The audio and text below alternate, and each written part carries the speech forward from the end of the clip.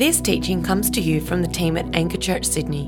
We hope you're blessed by it. For more teachings, resources or info, check out our website www.anchorchurch.com.au. As I mentioned earlier, we have the great privilege of Pastor Don Redden being with us this morning from City Light Church in Adelaide. So why don't you give it up for Don as he joins me on stage? Hey, bro. Howdy. We have known Don and Beck for the last 6 years or so, and our friendship really formed out of a common network that we're a part of called Acts 29. Don is the lead pastor of City Light Church Adelaide, a family of churches in Adelaide, as well as the SA director for Acts 29 South Australia. Yeah. We've loved journeying with these guys. Very similar churches, very similar stage of planting, although you guys have planted way more churches than we have because you've done 3 and some. We're really excited that you're here with us to preach the word this morning, but quickly tell us a little bit about your family. Yeah. So, Don, married to Beck for 14 years and 12 days. And we have 3 kids, 7, 5, and 2. Beautiful kids. I'll introduce you to them a little bit later. We live in South Australia. I've lived there for 23 years, moved there for uni. Intended to be there for 1 year and still live there. So that's basically us. We have chickens. And my wife is bugging me for a dog. So really? We have none of that because in the inner west, no you don't chickens. have either a backyard. Yeah. Or if you do, it's about as big as this square that we're standing in here. So no chickens, no dogs. Yeah, we have a jungle for a backyard. It's great. Lucky you. It's ridiculous. #, Adelaide. Yeah. If anyone wants to move to Adelaide, you can buy a house there. Can you tell us briefly how you came to faith in Jesus yourself? Yeah, so I was born into a family that loved Jesus. Both of my folks. My mum grew up a Christian in a Christian home. My dad became a Christian as an adult, and he was in Bible college when I was born. And so I've got an older sister, had a younger brother, and I remember at a very young age just being surrounded by love. And I don't remember any time of not knowing Jesus, but I remember about 7, just sitting down in my bed and talking to God and saying, God, I want to live for you. I don't want anything else but just whatever you have for me. And so that would be basically that time. And then also remember a couple of years after I moved to Adelaide, my younger brother, I was 19, he was 16, he was killed in a car accident. And my parents, obviously, the whole family, understandable grief and shock. And my parents, just devastated to lose a kid at 16. And so for me, it was a time of obviously great grief as well, but realized how much of my own faith had been anchored in my parents' faith. To see them not necessarily wrestle with faith, but just in every other way, not be able to do anything for about 6 months. And my dad was a pastor of the church that I was at, but not at all at that stage for those 6 months. And so, for me, it was like, okay, I need to reorient or take my hope out of it being anchored in my parents and really put my whole identity and whole hope in the person and work of Jesus. So those are the 2 real kind of formational times for me. Yeah, well, praise God. Why church planting? Obviously, you guys have planted a church, and you're going to tell us a little bit of your story later on. But why is church planting important? Oh, boy. In 2 minutes. In 2 minutes? Church planting important? Well, I never intended to be a church planter or church pastor, actually. Very happy doing what I was doing, which was working in media, like radio, a bit of TV and things of this nature, and very happy to pursue that. And yet, in Adelaide at least, I don't know what it's like in Sydney, but in Adelaide, just nowhere near enough labourers for the task of reaping the harvest. Nowhere near enough gospel light in the dark places. Adelaide is one of the most livable cities in the world, always, basically in the top 5, although we've been bumped down to like top 10 in recent years. But nevertheless, one of the most comfortable, easiest places to live in the world. And so on the face of it, beautiful beaches, relaxed lifestyle. Like I preach in barefoot or thongs most weeks. Gives you an idea of kind of the culture there. And yet, such spiritual darkness and wandering, as in like I wonder what life is all about, and just nowhere near enough people or groups, like communities of people, actually being that gospel light. So we need more churches. Amen. In Adelaide, at least. It's true in Sydney? Yeah. Absolutely. Well, hey, we love you on back. Tash and I have it's so joyful getting to know you guys, and it's been a long time coming having you visit us at Anchor. We have been so inspired looking ahead down the church plant journey of what it looks like to be a church planting church. I'm super thankful for your leadership and your friendship, and we'd love you to bring the word for us. All right, love to. Thank you. Let's pray. Let's prepare our hearts. Father God, I want to thank you for your scriptures. Thank you that you didn't just leave us to try to figure things out by ourselves, but that you've given us these words, your word. You've given us your Holy Spirit. You've given us your church. And so we're so thankful to you. Thank you for being among us by your Spirit today. Would you minister to our hearts and to our minds? We want to go away more like Jesus, getting more of the mind of Christ, being more on your mission, knowing more of who we are in you, who you are in your goodness, your beauty, your majesty and your power, your mercy and your love towards us, and your plan for this world and our part in it. And so help us to this end. In Jesus' holy name we ask. Amen. So I need to say, so when I say we, I mean myself and my wife and our church, City Light Church in Adelaide. It's a family of churches, 4 churches. We started the first City Light Church in Glenelg, like almost literally right on the beach. You could actually throw a rock from where we met, which was in this like community, they called it a community centre, but it was really like an old folks' home. It had that old folks' home kind of smell. There's a picture of a queen on the wall, tinsel from 3 Christmases ago, that kind of stuff. And we were 12 people that started in this like small community centre, old folks community centre. And we from afar, this little church had turned into a family of 4 churches now, and we're working on a couple more churches at the moment. We have been looking at Anchor Church in Sydney, inspired by you guys. My wife and I we have loved our friendship with Matt and Tash and with many of your leaders who we've grown to know over the last many years and been inspired by you, encouraged by you, motivated by you.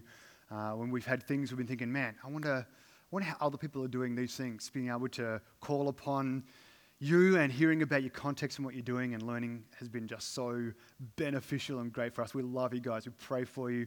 So thankful for you. And it really is an honor for me to be able to close out your vision series by talking about church planting and why you would be a church planting church.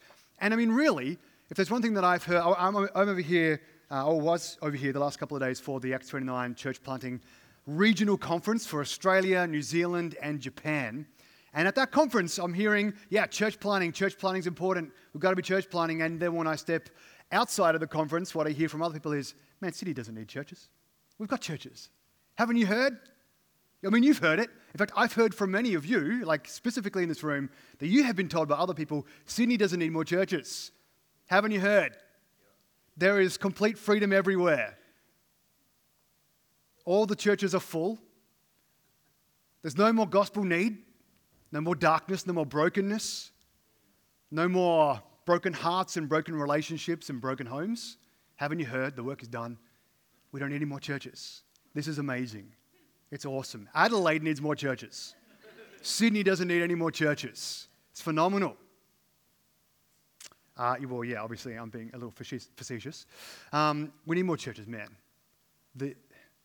One of the things that strikes me about when Jesus was on earth, about his earthly ministry, he would say that the harvest is abundant, it's bountiful, it's plentiful. There is way too much for us to do and us to handle. And yet the workers are so few. And he says, pray to the Lord of the harvest that he'd send workers into the field. Pray, ask God. It's only a thing that God can do. Don't you know? By ourselves, with our best strategies, with our best of intentions, with our greatest minds, we can't actually do the thing that God has put in front of us to do. It's only in the power of his Holy Spirit. It's only if Jesus himself builds his church. It's only if God sends the laborers that we can do anything. Now, we planted 2012. We were 12 people, my wife and myself, and 10 kids. I'm talking like 18, 19, 20, and 21-year-olds. And if that's you, I apologize for calling you kids. You are not kids. You are adults, and I'm sure you're doing a really, really great work. But for us, as we met for our very first week in this little community hall that smelt of whatever old people do when they're doing community hall stuff, we wanted to be a church planting church. We were 12 people. I mean, we were kids. We didn't know what we were doing, really. We looked around and we thought, Adelaide needs more churches. We were called the city of churches. People still call us the city of churches. And really, we are the city of formerly church-owned buildings that are now bridal boutiques and cafes and, all kinds of crazy retail things. Certainly not the city of the church. So we needed more churches. So when we first met together, 12 people, we talked about we are birthing a new church pregnant with more churches.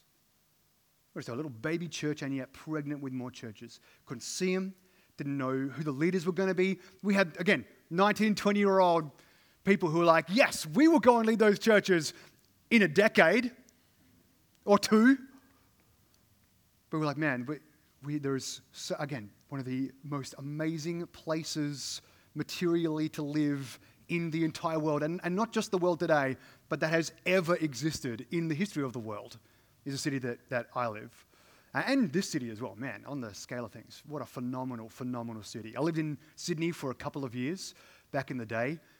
Amazing, amazing city, and yet you don't have to walk far to see the desperate gospel need, the utter darkness around us.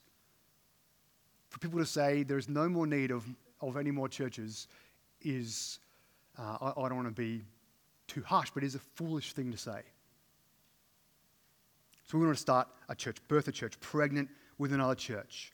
When we first launched our church, December 2012, we had just had our first kid, Isaiah. This is Isaiah. Let me show you a photo of Isaiah. We call him Zai.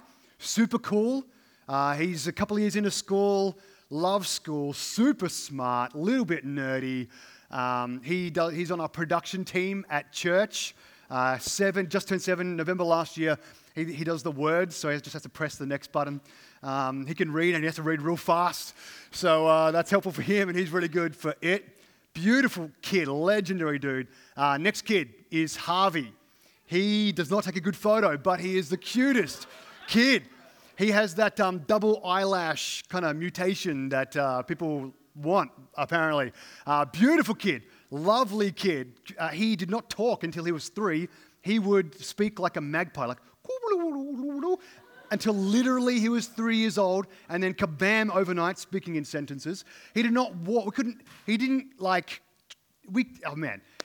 walk for a long time as well. And so we're like, oh man, at what stage do we become worried about his walking? But what we didn't realize was he was practicing when nobody could see him. And if he noticed us watching him practice, he would get down and crawl. He just didn't want to see people. He didn't want people seeing him trying until he could do it. Amazing. Our last kid, Eva, she is the cheekiest kid. She walks up to Beck just before this photo was taken and says, "Mum, I need a shower." That's paint, by the way. Although, because it's Eva, could very easily have been anything. Super smart kid, super cheeky kid, as you can tell by the grin and by the paint on her face. Man, she gets into some mischief. Lovely, wonderful kids. But Isaiah came 1 month before before you launched that church. But man, he was a long time coming. So we've now been married for 14 years. He is 7 years old. And we waited a long time for him. We wanted kids. In fact, I wanted a lot of kids. I was like, let's have heaps of kids. And Beck, my wife, said, let's see how we go each kid. And that was wisdom. But man, we wanted kids, and they didn't come easy. I don't know, I'm assuming that the schooling system in Sydney is similar to in Adelaide, where you learn when a mummy and a daddy love each other. The natural outworking of a healthy relationship when the body's working as it should is reproduction. That wasn't our story. Our story was one of difficulty and grief. And we were thinking, man, the natural outworking of this relationship, and our bodies, if they're working properly, is reproducing. And instead it was, again, frustrating. And, not devastating, but very difficult, especially when, like my sister and Beck's brother, they started having kids. Or our good friends around our age, they would get pregnant with their first kid, and we wouldn't get pregnant. And we'd think, okay, well, we really want to have kids together with our friends, so we'll catch them on the next kid. And then the next, string of kids would come along, and be like, no, we missed this one as well. We'll catch them on the next kid. And then the next kid. One family, we caught them on the 5th kid with our first kid. It wasn't even getting pregnant that was our difficulty. It was just staying pregnant, which just compounded the grief. Because it's not as it should be. The natural order of things would be reproducing. We see this in the creation mandate. God creates the first humans, and he says, go fill the earth, subdue it, be fruitful and multiply. You see after the flood, Noah and his kids and his family, and God comes to them and says, be fruitful and multiply, go fill the earth. I see the Tower of Babel, they say, we don't want to do that, we want to come together. And God confuses the languages and says, no, go and be fruitful and multiply. Reproducing is the natural outworking of the order of things. For the church, after the resurrection, Jesus says, go and make disciples. Or as you go, make disciples. He's reiterating that creation mandate. Go, be fruitful and multiply. Before the ascension, he gathers his disciples together. And again, he reiterates this. He says, you're going to go everywhere, to the ends of the earth. Be my witnesses, be fruitful and multiply. And so the natural order of things for a mum and a dad who love each other very much is reproduction. And the natural order of things for the church is to reproduce. That is the natural order of things. Jesus prays a prayer, a very famous prayer in John 17. It's called the high priestly prayer. And in this prayer, he prays for his fledgling church. This new, he's just establishing this body. He's brought them together. He's discipled them. He's invested in them. He's poured into them. He's taught them. And he is getting ready for when he goes. And he's trying to help them understand what they're there for. And this is what he prays. This is Jesus praying to his Father for his people. He says to his Father, I do not ask that you take them out of the world, but that you keep them from the evil one. He's praying for his people, saying to his Father, don't take them out of the world. You might have had this thought or been asked this question or even asked this question. Man, when we become Christians, why doesn't God just zap us out? There's just so much pain in this world.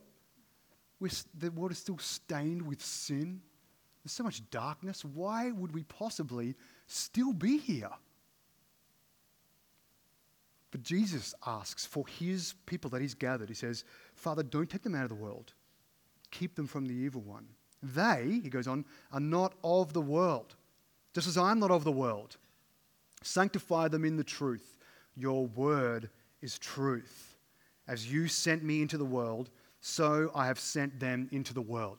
And so he's praying to his Father. But we already know, Jesus told us in another time, that he prays out loud so that the people can hear what he's praying. So that there is some teaching or pedagogical element in this as well, where he's asking his Father, don't take them out of the world, sanctify them in the truth, and your word is the truth. As you've sent me, Jesus is praying, so I am sending them. So in the same way that the Father sent the Son into the world to seek and save that which was lost, Jesus is sending his disciples into the world. We can read about this in the book of the Acts of the Apostles. Throughout the New Testament, we see how they were sent into the world and the fruit that they bore. And he goes on, and for their sake I consecrate myself, that they may also be sanctified in truth. He's foreshadowing what's about to happen. And then he prays something amazing. He says, I do not ask for these only, the ones that were gathered there, his apostles, his disciples, but also for those who will believe in me through their word. And so here, 2,000-ish years ago, Jesus is facing down the cross, and he prays for those who are gathered around him, and then he prays for you, the person sitting in your seat right now. Jesus is praying for you. What does he pray? He prays for you, that they may all be one, just as you, Father, are in me and I in you, that they may also be in us, so that the world may believe that you have sent me. He's praying for you, that you would be in him in the same way, to the same degree that Jesus, God the Son, is in and united with God the Father. This is Jesus praying for you. If you've ever wondered if God hears your prayers, he absolutely does. If you've ever wondered if your prayers are effective, man, I can speak from my experience in planting this church, City Light, and then the churches that we've planted out of City Light. Everything that we can see, that we can look at and think and say, this is good, has been a direct answer to a specific prayer. God answers. He loves to answer the prayers of his children. And that's you. Now imagine like God the Son praying. Do you think his prayers are effective? His prayers are effective. And he's praying that you would be united to each other and united to him, so that the world may believe that Jesus was sent from the Father. He goes on, the glory that you have given me, I have given them, that they may be one, even as we are one. I in them and you in me. So again, he's laboring this point, that we would be unified, that they may become perfectly one, so that there would be no like divisions. So you don't see where one finishes and the next one starts.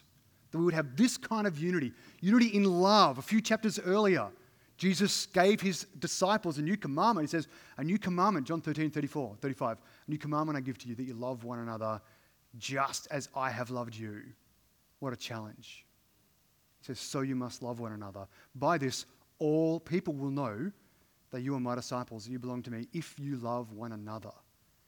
He's commanding unity. He's praying for unity. He wants to see the same kind of love with which he has loved you expressed and embodied in the love that you have for those people sitting around you in your gospel communities. And then as you put this love on display, a watching world will know that you belong to Jesus, because only he has that kind of love. And he goes on. So that, why? Why all of this? So that the world may know that you sent me and loved them even as you love me. This is the goal of all of this. Why would we bring up this when we're talking about church planting? So that the world may know you sent me and love them even as you love me. There's something in the unity we have. There's something in living a life congruent with who we are in Jesus, embodying the gospel in community, in our unity. And as we go as sent ones, just as the Father sent the Son, just as Jesus sent his apostles, so too are we sent into the world. And in our sentness, we herald the glorious gospel that Jesus was sent from the Father and has loved the world. He loves the people we're sent to. He loves the people we live amongst. If you're here today, you don't know Jesus, he loves you.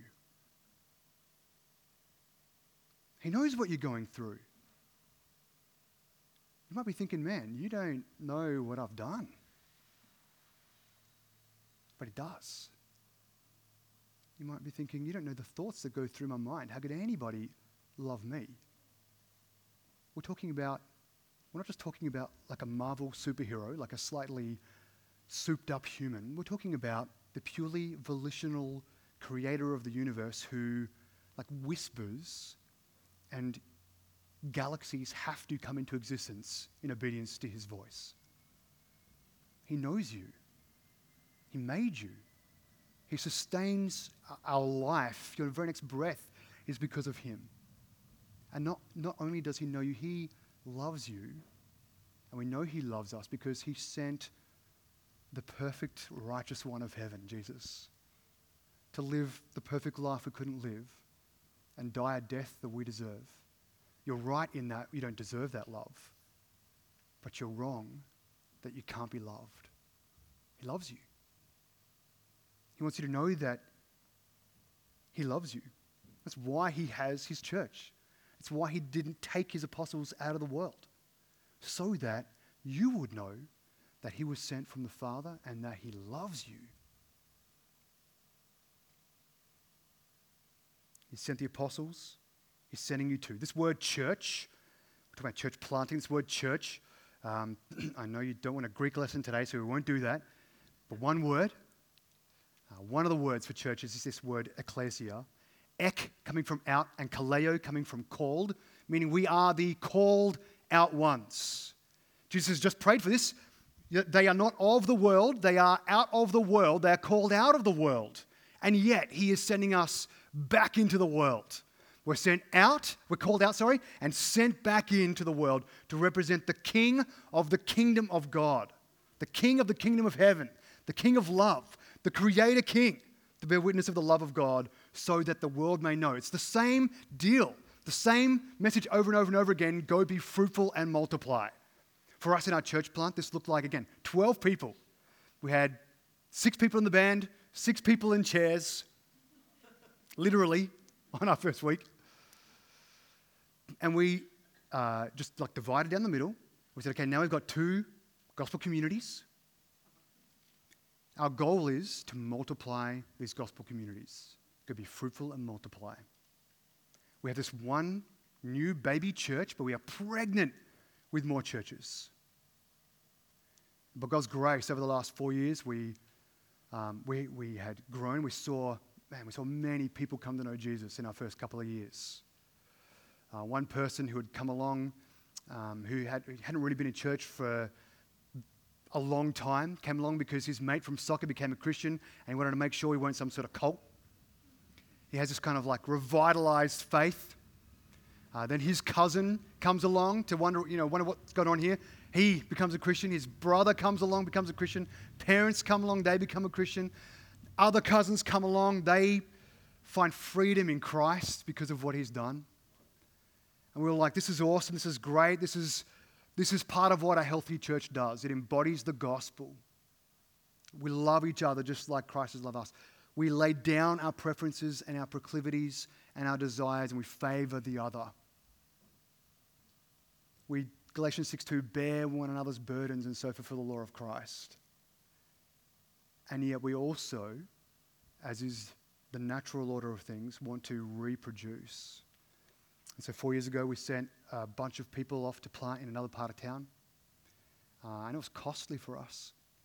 We were a couple hundred people at that stage. We sent 40 of our best musos, best leaders, best preachers, biggest givers, biggest welcomers. And they've borne just significant amount of fruit.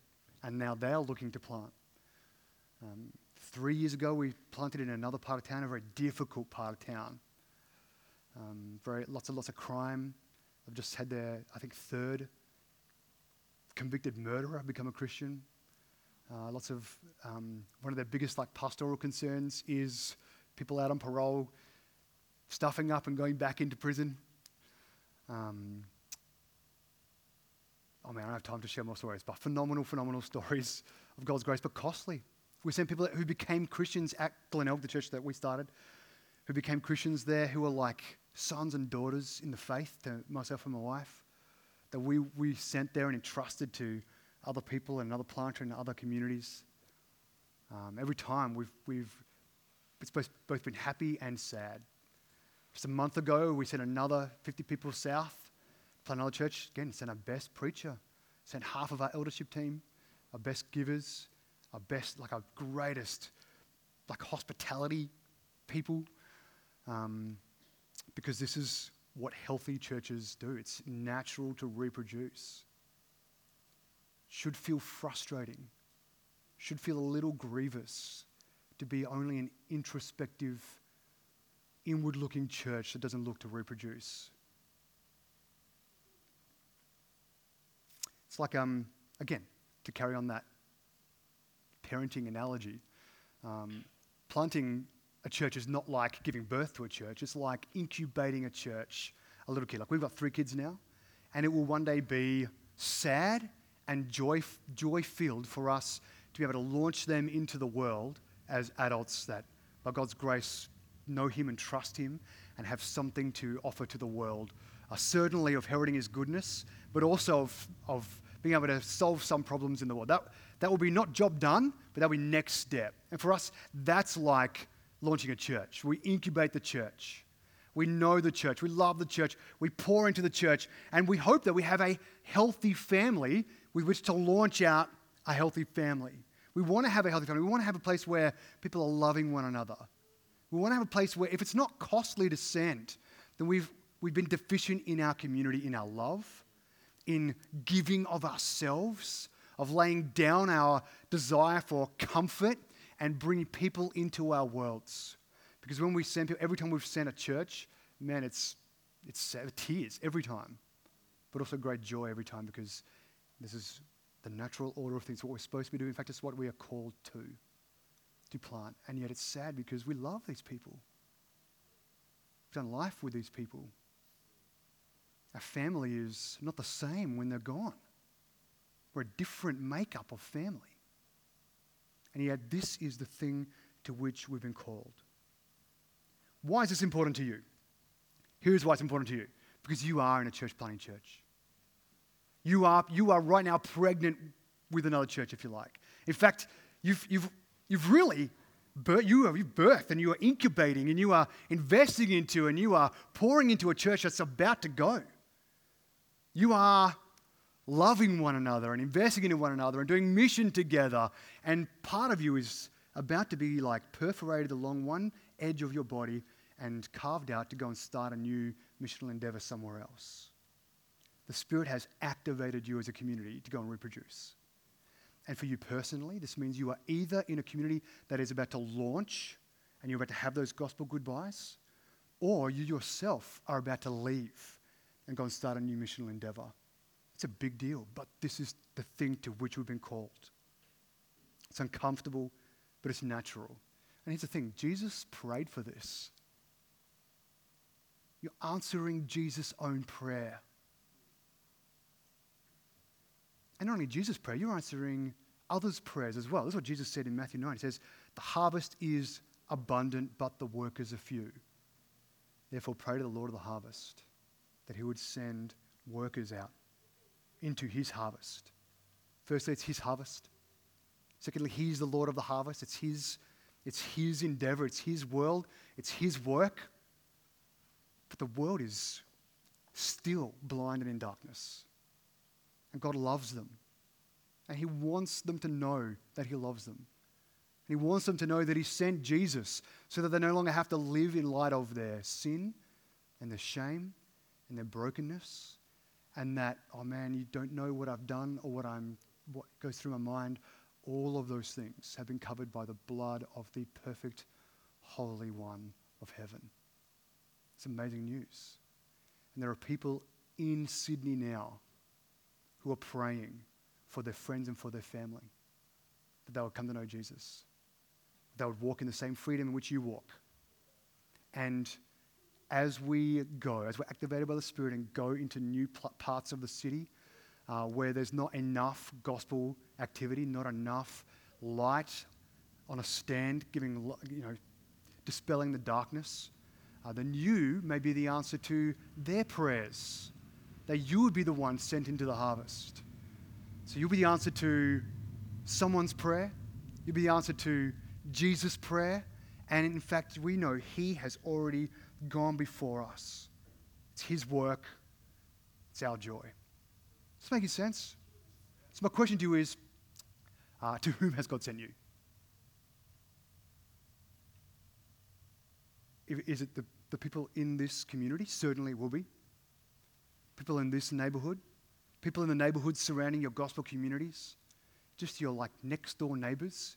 Your sporting clubs? Your tertiary institutions? Your workplaces? Your families? You have been sent by God. You are the answer to Jesus' own prayer. What if we actually lived in light of this? What if we lived as sent ones?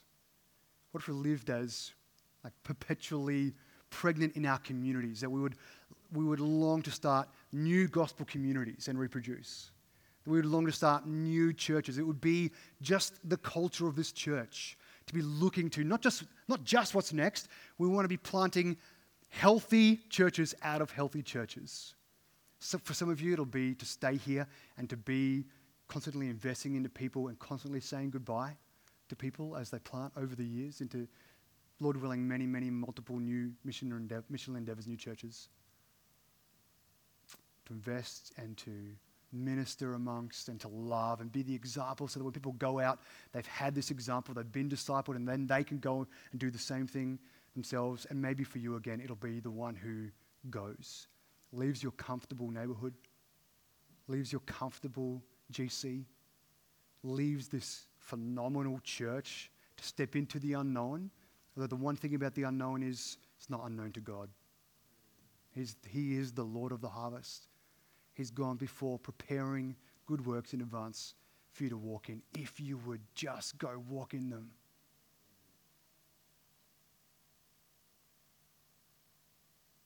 Let's pray together.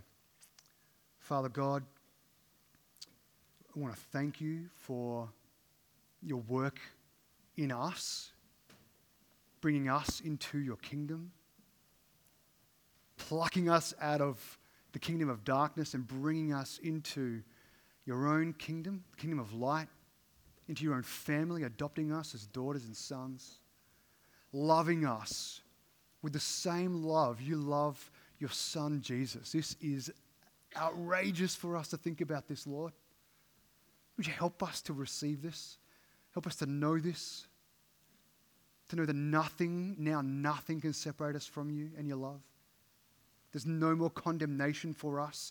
All of our past sins are covered over. All of our future sin is covered over. Help us not to take this as license to sin, but that we would, in response to your love, lean into your love and please you with our lives. Live congruently with who you've made us. Live in light of and in the power of your Holy Spirit that lives within us. Father, you've been so good to us. And we don't want to try to pay you back. We can't do that. But we do want to live for your glory. We do want to be that light that you've made us to be, the light of the world, the city set on a hill, the lamp on a stand that gives light to all in the house. We want to go into those dark places, those places where there are people who know of their need, and those dark places that, from a material perspective, look amazing, but at a soul level, is great darkness. Help us to be your light in the world. Father, my request for this church is that it would be a church planting church. You would use this group of people, this body, this family, for prolific planting throughout Sydney, and not just out of this church, but out of those churches as well. And that other churches would likewise be revitalized and themselves plant out because of what you're doing in and through this church here. I want to pray for the leadership. I want to pray for those gospel community leaders, ministry leaders.